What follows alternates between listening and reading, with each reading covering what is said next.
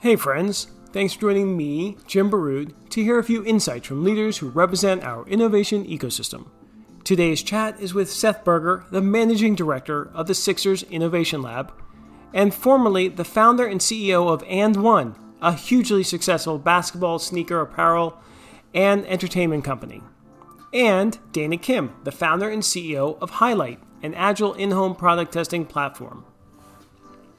So I grew up, Jim, in New York City, and I find that to be relevant because I think growing up in New York City gave me a couple of things that were important to any success I've had. One is a certain level of intensity that you have growing up in New York is just a requirement for everyday living. You know, whether I was selling soda in Yankee Stadium and taking the six back and forth, playing basketball in Central Park, it didn't matter. You kind of had to be, in my opinion, ready at all times. And the second thing that growing up in New York City gave me was an openness to lots of very different types of people. And in New York is really a microcosm of the world. So for me, part of being a VC is being open to talent in all different shapes, sizes, and colors. And also trying to be at my best every day. And I think growing up in New York kind of helped me with both of those things. I went to the University of Pennsylvania undergrad, the college, got an econ degree. Spent a lot of time in college playing sports and having fun.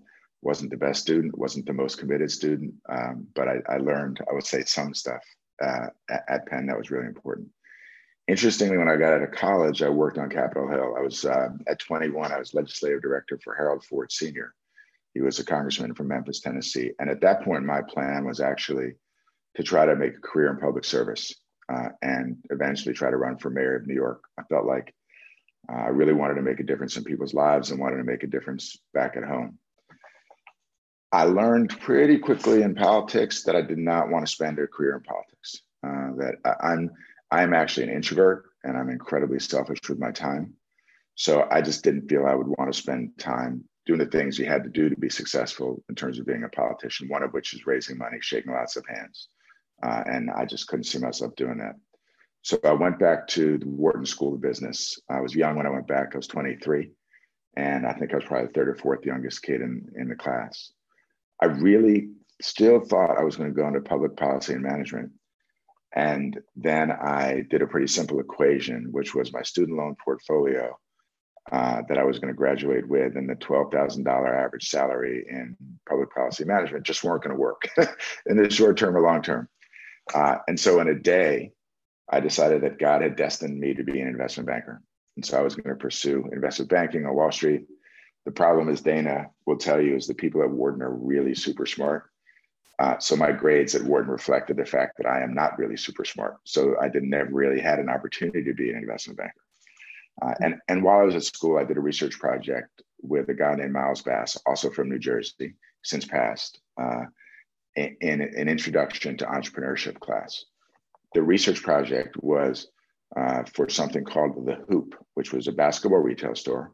I played high school ball, played a year JV ball in college, probably spent 4 hours a day playing basketball in undergrad and grad school. And the hypothesis for the business was that there were millions of consumers in the US like me who loved basketball and spent lots of money in and around the game.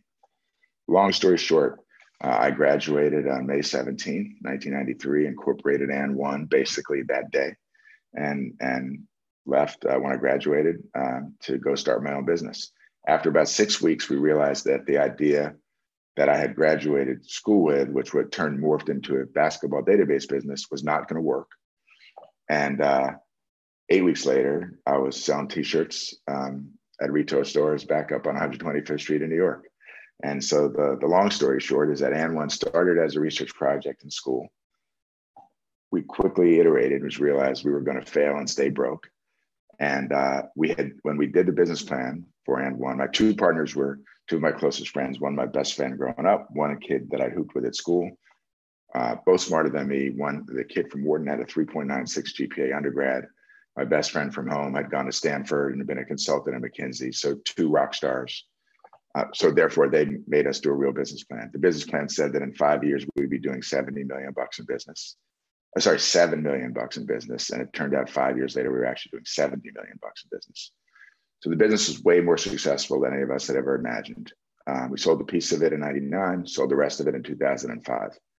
And it was an amazing 12 years. I loved working with the people and loved the highs and even learning from some of the lows of Band 1.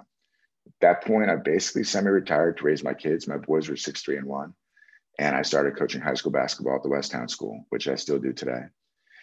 For about 10 years, I was like an angel, strategic investor, part-time CEO, but nothing that took too much of my time away from my kids, which was my number one priority at that point.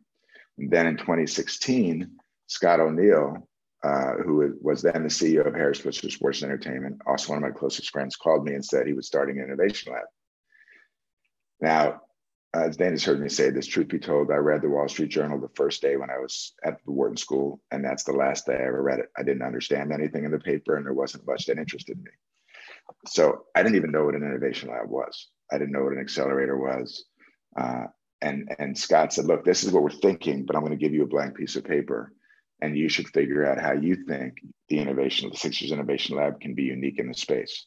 So with my partner, Ryan Schroed, and I, basically for the last 6 years, we've been trying to identify and invest in talented entrepreneurs, mostly in the B2C space, sometimes the B2B2C space, witness highlight, and focus. And the way we feel we're different is we try to make fewer investment in any one period, any year, so we can spend more time with our entrepreneurs.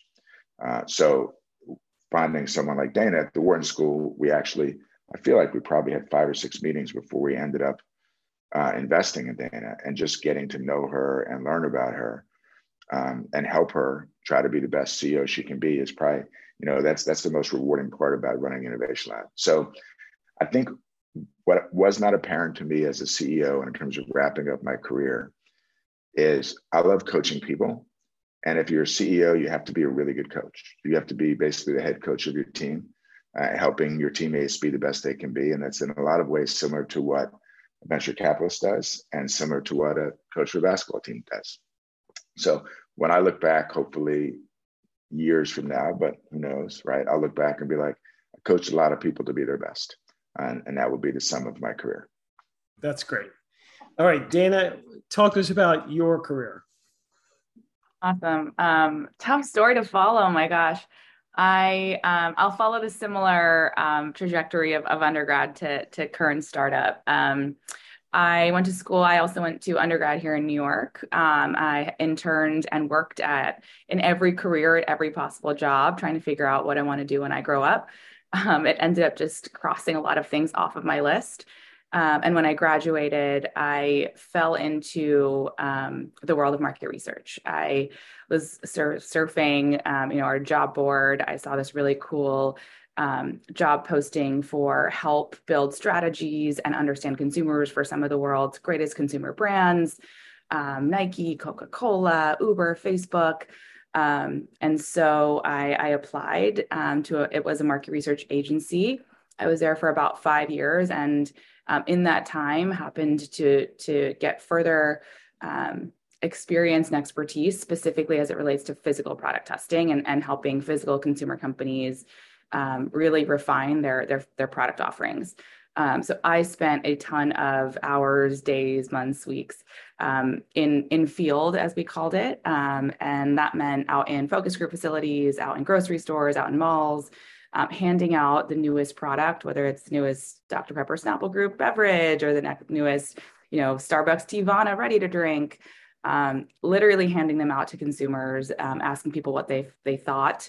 At first it was clipboards and it was iPads, and realized that there were a ton of amazing, innovative things happening in our industry. Getting, survey feedback back was easier. Reaching consumers was easier. There was a lot of technology that was helping us get our job done. But the hardest part of our days was hands down getting physical product in hands and feedback back. So I was pretty intentional. I always knew I wanted to go back to school for a master's. I didn't know exactly for what. And after a few years in this space, I got a little more focused. And I actually wrote my admissions essays around, I've been in this space, I see this problem, I want to build a physical product testing solution, but I don't know how. I had a liberal arts degree and a lot of industry experience, but no idea how to build a software product. or a business nonetheless. So wrote my admissions essays. There's the paper trail is there to business school around, wanting to do this, wanting to build this, and went to the Wharton School for my MBA, just like Seth. While there, I went to a whole bunch of entrepreneurship classes, was in all the clubs, heavily involved in the entrepreneurship ecosystem.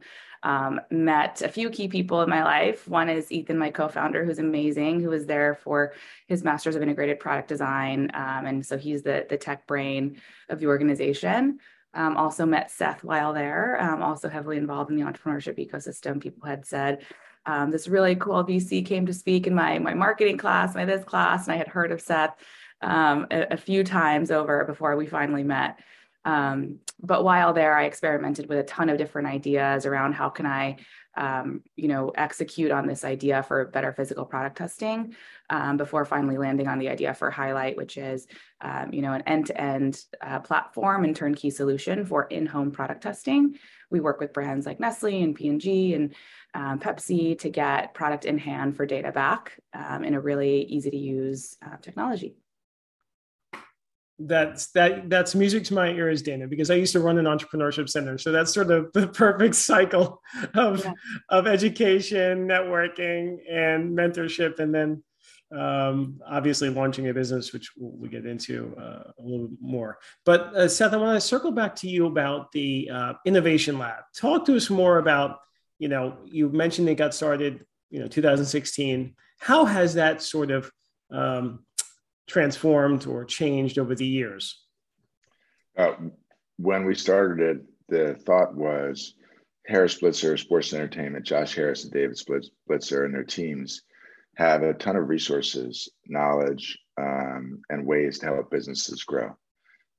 And that is all true. And they didn't, they acquired big businesses, but hadn't necessarily had an impact in the small business community. So I know that when they were talking with Scott, before Scott had approached me, the idea was, look, we can have an impact here and have an impact here in Philadelphia, in the Philadelphia and South Jersey community. So initially we started with the idea that we were going to actually run a true lab where entrepreneurs were going to work out of our corporate facility. We were going to provide housing, food, and a bunch of other services, and invest little money, but provide more services. And what we quickly realized is if we were not serious about investing capital, we were going to be getting B and C level deals and not get into A deals. That entrepreneurs need capital and need to support them with that. So I'd say within a year decided, okay, it's time to actually invest real capital. We did that initially through some special purpose vehicles. Then we ended up raising a first fund and now a second fund. The second thing that we changed was we did not require companies to come to work out of Camden. And in fact, Ryan and I, before COVID, would be on planes, trains, and automobiles going to where entrepreneurs were. And now we've invested in 20 companies all around the USA because we didn't want to limit ourselves in any way. And so like if Dana felt that having Highlight was better to be in New York City, we should invest in Dana wherever she thinks it's best. One of our earliest investments and greatest successes is a company named U.GG, which was exited and sold to a public company last November.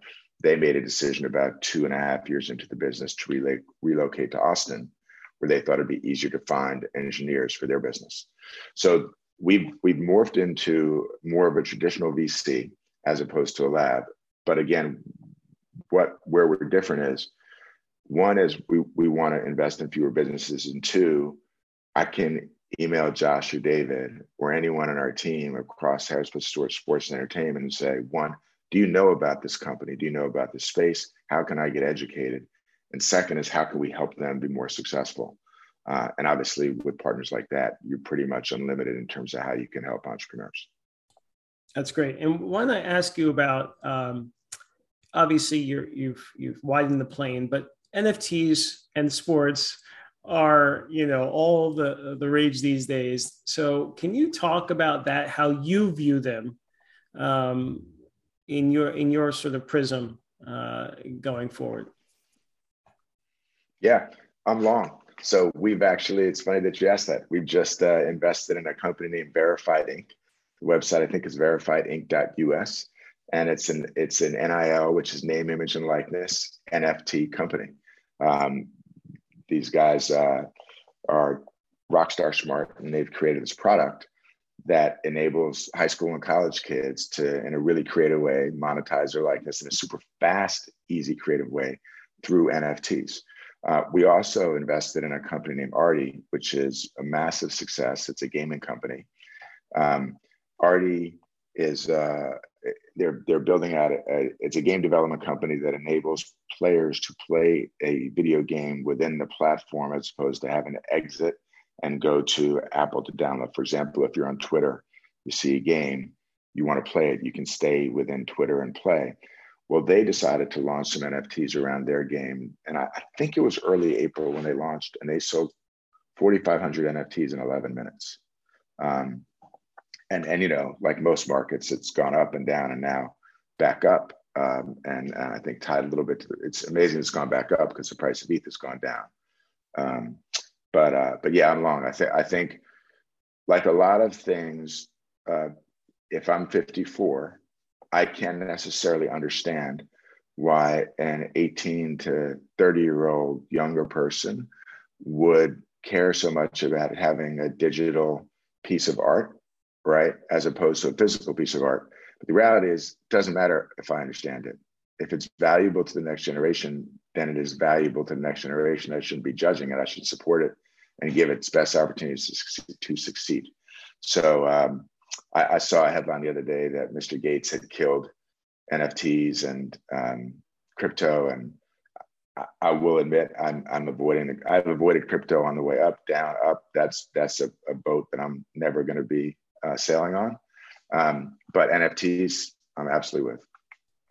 Got it. Now, what else about the sports tech sector should we know? I mean, obviously you know it well. It's gotten a lot of play, you know, not only because of NFTs, but just in general. So talk to us about how that's changed, particularly over the pandemic, right? Obviously, there's been more focus on it because we were all stuck at home. Right. Well, what's interesting, when we started, the idea was we were going to focus mostly in the sports sector. And we decided to expand outside just the sports sector for a couple of reasons. One is it's really hard to build a sports tech business if you're going to focus only on professional teams and probably even professional and college teams. The total addressable market and the number of end users and customers is just too small. So therefore, if you're going to build a sports tech business, it really has to be a broad consumer application and one that can get really wide, or it's just not going to succeed. The other thing that's interesting that I found that, you know, I've worked in sports basically since '93, right? And what I think entrepreneurs have to understand when they get into the sports space is the thing that athletes are paid for is their time. And entrepreneurs come in, they're like, oh, well, we can do business with this athlete, and they can, you know, they're all going to want to be part of this. Well, actually, you know, athletes are paid for a very short period of time to be the best athletes they can be, so they can help their teams win game and maximize their salaries. And so it's not necessarily easy to get athletes time, nor should it be. So if you're going to do business in sports, either with teams or with athletes, you have to provide real value to the other side. And then I think the third thing is, it's great when you exit. It's hard when you invest. People tend to overvalue sports tech businesses in the early phases just because they're in sports. Like I said, you know, I'm a city kid, and I started out selling T-shirts and I knew how many, you know, we were making $3.75 in every T-shirt, $3.75 in every T-shirt we sold. And the idea that we were going to lose money on every T-shirt and make it up in volume never appealed to me. So I'm really about building profitable businesses. So in the sports tech space, because it's such a sexy space, a lot of entrepreneurs think, hey, we can lose money for a while. And that model is going to work because we're in sports. And I think it's actually, as we're seeing now, the market is saying not just in sports tech, but in tech, period. Actually, you got to get profitable pretty quickly. Your businesses are going to die. Got it. Dana, let me shift over to you for a second. When we talk about NFTs or blockchain or crypto, how do you see it as a young entrepreneur? in obviously the product testing space, but I'm just curious to get your perspective on it in general and how it might affect your business. Yeah, it's interesting, especially in this market when we look around. And part of building a big business is having awareness and cognizance of what's happening in the world around you, even if it might not seem relevant to your business at first. So we're always keeping an eye on, especially when it comes to funding rounds and valuations, and how do we build more value and create more value within our business, looking at what's around us and what's driving value out in the market. So yes, we've definitely been keeping an eye on what's going on out there. We also make sure that we don't have shiny ball syndrome and aren't chasing, new things left and right just because there is, value or hype or buzz out in the world.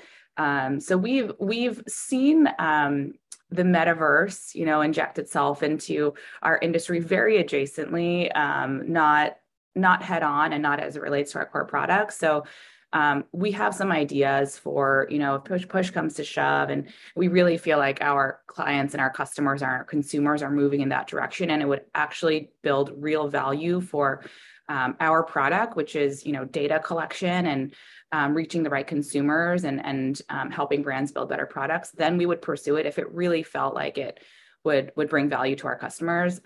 Right now, it would be a bit of forcing it. So we don't pursue it. We keep an eye on it, and we'll continue to do so until really our customers tell us differently. Got it. And before we talk about the investing sort of environment, I want to ask you first, Dana, talk a bit more about your company, how it's scaled, and what for a layman's terms, how it works. Yeah.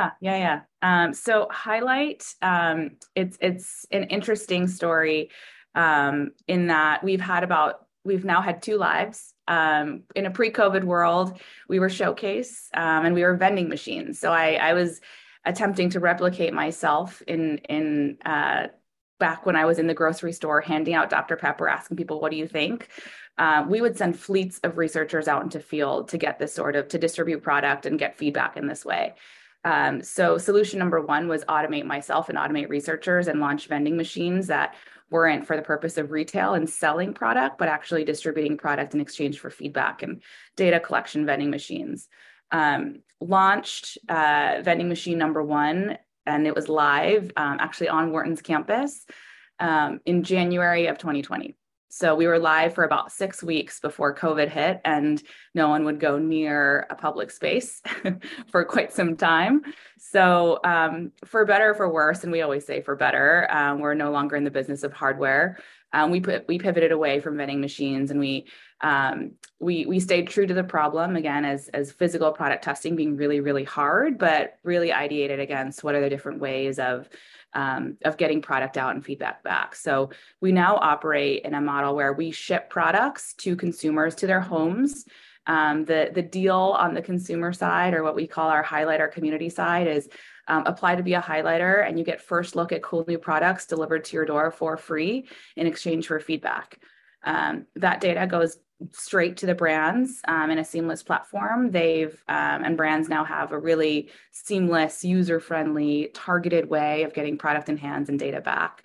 All what was formerly emails and spreadsheets and manual researchers going out into field is now a few clicks on our platform, and then a live dashboard of what people are thinking of your newest Oreo or whatever it might be, diapers, thinking of some of the current tests going on.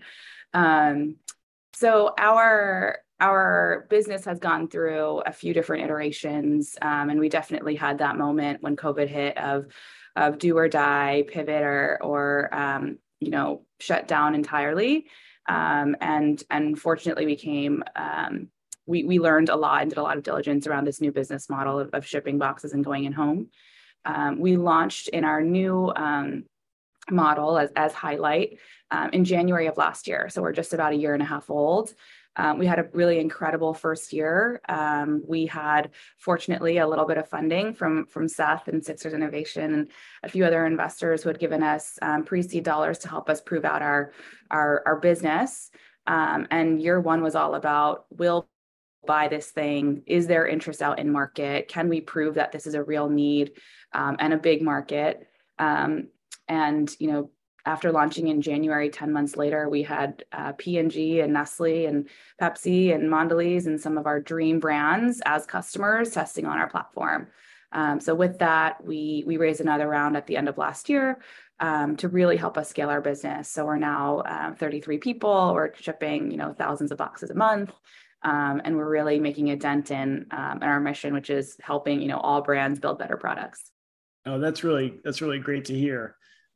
Seth, talk to us about, you obviously funded Dana, but the environment has changed. So talk to us about how you see the investing and funding environment, particularly over the past couple months and going forward. Yeah, I think it's a necessary market correction. I am old enough to have lived through the internet days when the market was up and down and back up. And I think all that was back then is the same thing now. It's the rationalizations for companies that are going to be successful, going to be profitable, and going to be big brands. And so as an investor, I try not to get too focused on the here and now, especially being a VC. Like the public markets have an impact on the prices at which we invest in private companies. And at the same time, just because the public markets are going a little bit nuts doesn't mean I want to stop investing in private companies. And so I think what it does mean is for any company that's in the process of growing, you probably should be raising more money now than they thought. And they're probably going to raise money at a little bit lower price than they thought. And, as you and I talked about before we got on the Zoom, I'm a big fan of the word enough. I have enough money as opposed to I need more. And so it probably means entrepreneurs in 5 years when they exit, they're going to probably have a little bit less because, again, they probably had to raise a little bit more at a little bit less. But if they succeed, what will happen is it'll be good for the companies that are great because the market's going to say, hey, these are the companies in which we want to continue investing. And the ones that are succeeding, they're going to die a natural death as they should. Got it. And Dana, how do you see what's going on in the marketplace? I bet you're glad you raised last year, but talk to us about how that changes how you operate and how you see things. Yeah, it is important, again, to have a feel for macroeconomic conditions and the environment in which you're operating. At the end of the day, we make sure we're not incinerating cash and that we're able to transform cash into revenue efficiently. B, we're keeping, a hawk eye laser focus on the spend of every single dollar and making sure it is not, frivolous or extraneous. I would say that the way that Ethan and I operate, that's not really a departure from how we were operating from the start. So it's not a massive change in, oh my gosh, we need to be, drastically change our day-to-day, our ways of working. But there are now there's a bit more attention paid to things like burn multiples and cash efficiency and cash spend, and making sure that entrepreneurs and startups are held responsible and accountable for spending smart. So we, and with that, and with the downturn or the thought of a downturn, and what folks are, calling startup winter, there's a lot more literature out there and a lot more stuff in the media around how to operate smartly and efficiently in this environment. And along with that comes more formulas for make sure that your X is at something percent, or that, your blank ratio is at Y. And so we're being a bit more formulaic about making sure that we're in line with those benchmarks and market standards, and what folks are saying is going to matter. But I would say for us, we're operating, not assuming that cash is going to come easily in the next 2 years, and not spending frivolously. Right. Well, when do you expect to, or maybe you're at break even now, become, self-sustaining and profitable? Yeah, I mean, there's always a plan to profitability, but we are a venture-backed and growth-focused business. So we're not our goals currently are not to get profitable or to slow down growth in the name of profitability. They are to continue to stay on the offense. And fortunately, we have the traction and the capital to do so. So growth is and top line growth is king right now. Got it. And Jim, can I jump in on that? And I think there are two different things going on here. One is a business that has a path to profitability and is pursuing growth, and there is a number at which they turn profitable and turn really, really profitable. And that's Dana's business. Then there are other businesses that are unprofitable that are basically losing money on every donut and have no plan to profitability. And the idea is, hey, we're just going to grow and eventually someone's going to buy us. The latter, those are the ones that this market is saying should not be existing, right? And so with Dana, when we've talked, I think really since we first talked about investing in her business, the idea is to build a really big company here, not to build a nice small company. And that requires being focused on growth. But at the end of the day, the model has a path to profitability as opposed to, hey, that's not something we're focused on. The other thing that Dana said is really important is she doesn't waste money. And entrepreneurs there are two things you can't waste. You can't waste time and you can't waste money. As an entrepreneur, as in a startup, if you're a big company, you can kind of waste some money and you can kind of waste some time. But if you're a startup or a small company that's growing fast and you waste either time or money, you're going to die. And one thing that Dana and Ethan are really good about is not wasting time or money. And so, being hawkish about wasting either of those is really important. Got it. And Dan, let me just circle back to you. For folks, can anyone become a tester, or do you have to? No, I can address that. There's at least one person who Highlight will not approve as a tester. His name is Seth Berger, and I'm definitely related to him. Everyone, go ahead, Dana. Now you can address that. Oh my God. So important, very important to our platform is our community. That is the data providers and generating amazing feedback for our brands. In order to join the community, you must apply, which I'm not sure Seth actually has. We always get into this. You know me too well. But it's a very short application, and the application at the end of the day is just it's making sure that you'll give the time and effort to give quality feedback. So we ask creative questions. There are no right or wrong answers, but they're questions like, what are 2 things you would do with a fork that don't involve eating? And require you to take a few minutes to actually think through, okay, what would I do? And we get some creative responses. But that's our way of filtering and making sure that when our consumers get products, that they're actually going to be able to tell us what they like about it, what they don't, et cetera. So anyone can apply. And if you give some thoughtful answers to our articulation screeners, then you can absolutely get in the community and start testing products. Is the goal to grow that community, that sample size, or are you at a place where you have enough folks, generally speaking, to get good data? Yeah, so the answer is both. We have a very strong community, and our community size right now can handle the amount of brand demand that's coming through the door. It is a somewhat of a two-sided marketplace, so we need to make sure that we're balancing demand and supply, and that we always have enough folks on platform to receive the products to be tested. At the same time, because our brand side is growing, our consumer side needs to grow as well. So we are constantly growing, and we have a community team that's tasked with ensuring that everyone has an amazing highlighter experience and that community continues to grow. Got it.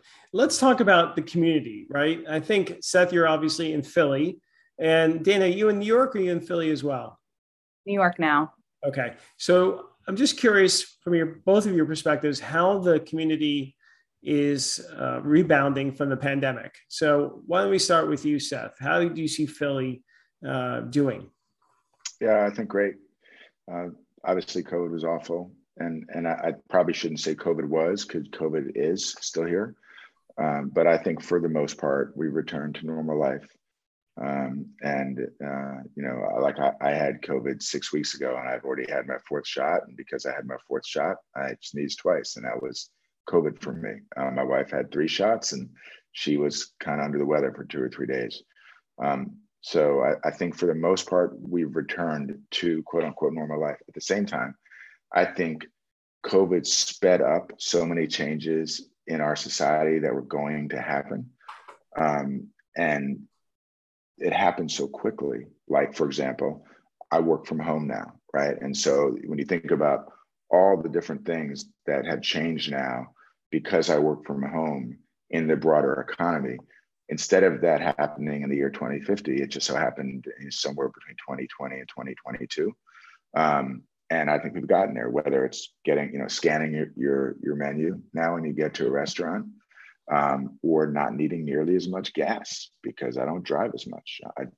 So things like that. So I think, and it's, when you're asking about that, it's weird. So my father passed in June 2 years ago, and when I went back, he was in the hospital for a while, for about 10 days before he passed.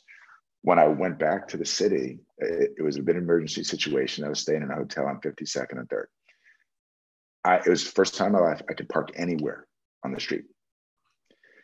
And by the time he had passed, within 10 days, I really couldn't park. I needed to park in a garage again. And it was like New York basically came back from COVID, it felt like, within 10 days. And it wasn't that quick functionally, but I feel like we're pretty much back to not what life was like before COVID, but what life will now be like after COVID. Got it. Dana, how do you see the city?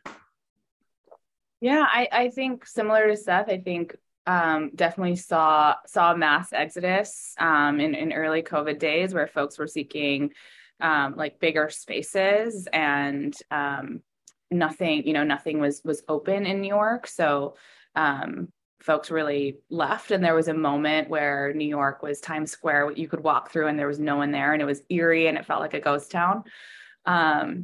But it's since returned, I think, especially as we saw last summer and even the summer before, in the summer months, outdoor dining and folks really enjoying the outside and taking advantage of the outdoor seating that the city's allowed. And it feels it feels very open. It feels very back to normal. Mask mandates are done. So folks are, I would say the subway is probably like 50-50 masks, no masks. So definitely in a transition period, but the energy is I would say 95% back. And specifically the startup community, the tech community, how do you see it in the city? And Seth, your answer for Philly as well. Yeah, I definitely the entrepreneur founder dinners and networking events and investor founder events and that stuff is back in full. And you can even see, I think we're in a period of ramping where there's more and more stuff on the founder calendar, the entrepreneur calendar. I think within New York, there is still not an expectation of in person for pitching or for networking. I think that the expectation of getting on a flight for meetings has heavily decreased, and who knows, if we're raising again in a year, what that'll look like. But within New York, definitely more and more events coming up, but across our national relationships, no pressure to meet in person. Got it. And Seth? Yeah, I completely agree with Dana. That's one of the, in my opinion, the positive benefits of COVID is we can have, especially with people that we've already met, you can have meaningful conversations over a computer now and save time and money that you had to waste before traveling. What I find interesting is I have a hard time establishing an initial relationship with people over Zoom. I'm really much I'm not that smart about a lot of things, but I think I'm good at reading people, and I make reads relatively quickly and usually in person. So I will make efforts before we invest in entrepreneurs to actually sit with them in person and try to get a better feel for who they might be. And so I'm glad that opportunity is coming back. Got it. This has been a great conversation. I want to thank both of you for doing it. It's really been informative. Before we go, I want to ask a couple of questions. One is, you both launched your businesses during or right out of school. Share with us one tip for those students who are launching businesses right out of school. Seth? For me, it's pretty simple. Do what you love, and you will never work a day in your life. when I was in grad school, I was thinking about all these careers, and all I thought about was how much money I was going to make in those careers. And I realized I didn't really value money nearly as much as I valued my time. And having gone to business school gave me an opportunity to choose something that I love, as opposed to choosing something that I was just doing for the ends of making money. And so if you're in grad school, if you make the commitment to invest that much money in yourself and that much time of your life, you should be doing it so that you can do something that you love for the next 50 years of your career, as opposed to something that you have to do. If you've gone to a business school, you have an incredible opportunity to shape the rest of your life, and it should be doing something that you love. Got it. Dana? Yeah, I think fully agree with what Seth said. The other is, to be an entrepreneur, you really need to be pretty good at everything. And when you're in a business school setting, you are surrounded by people who are very good at everything.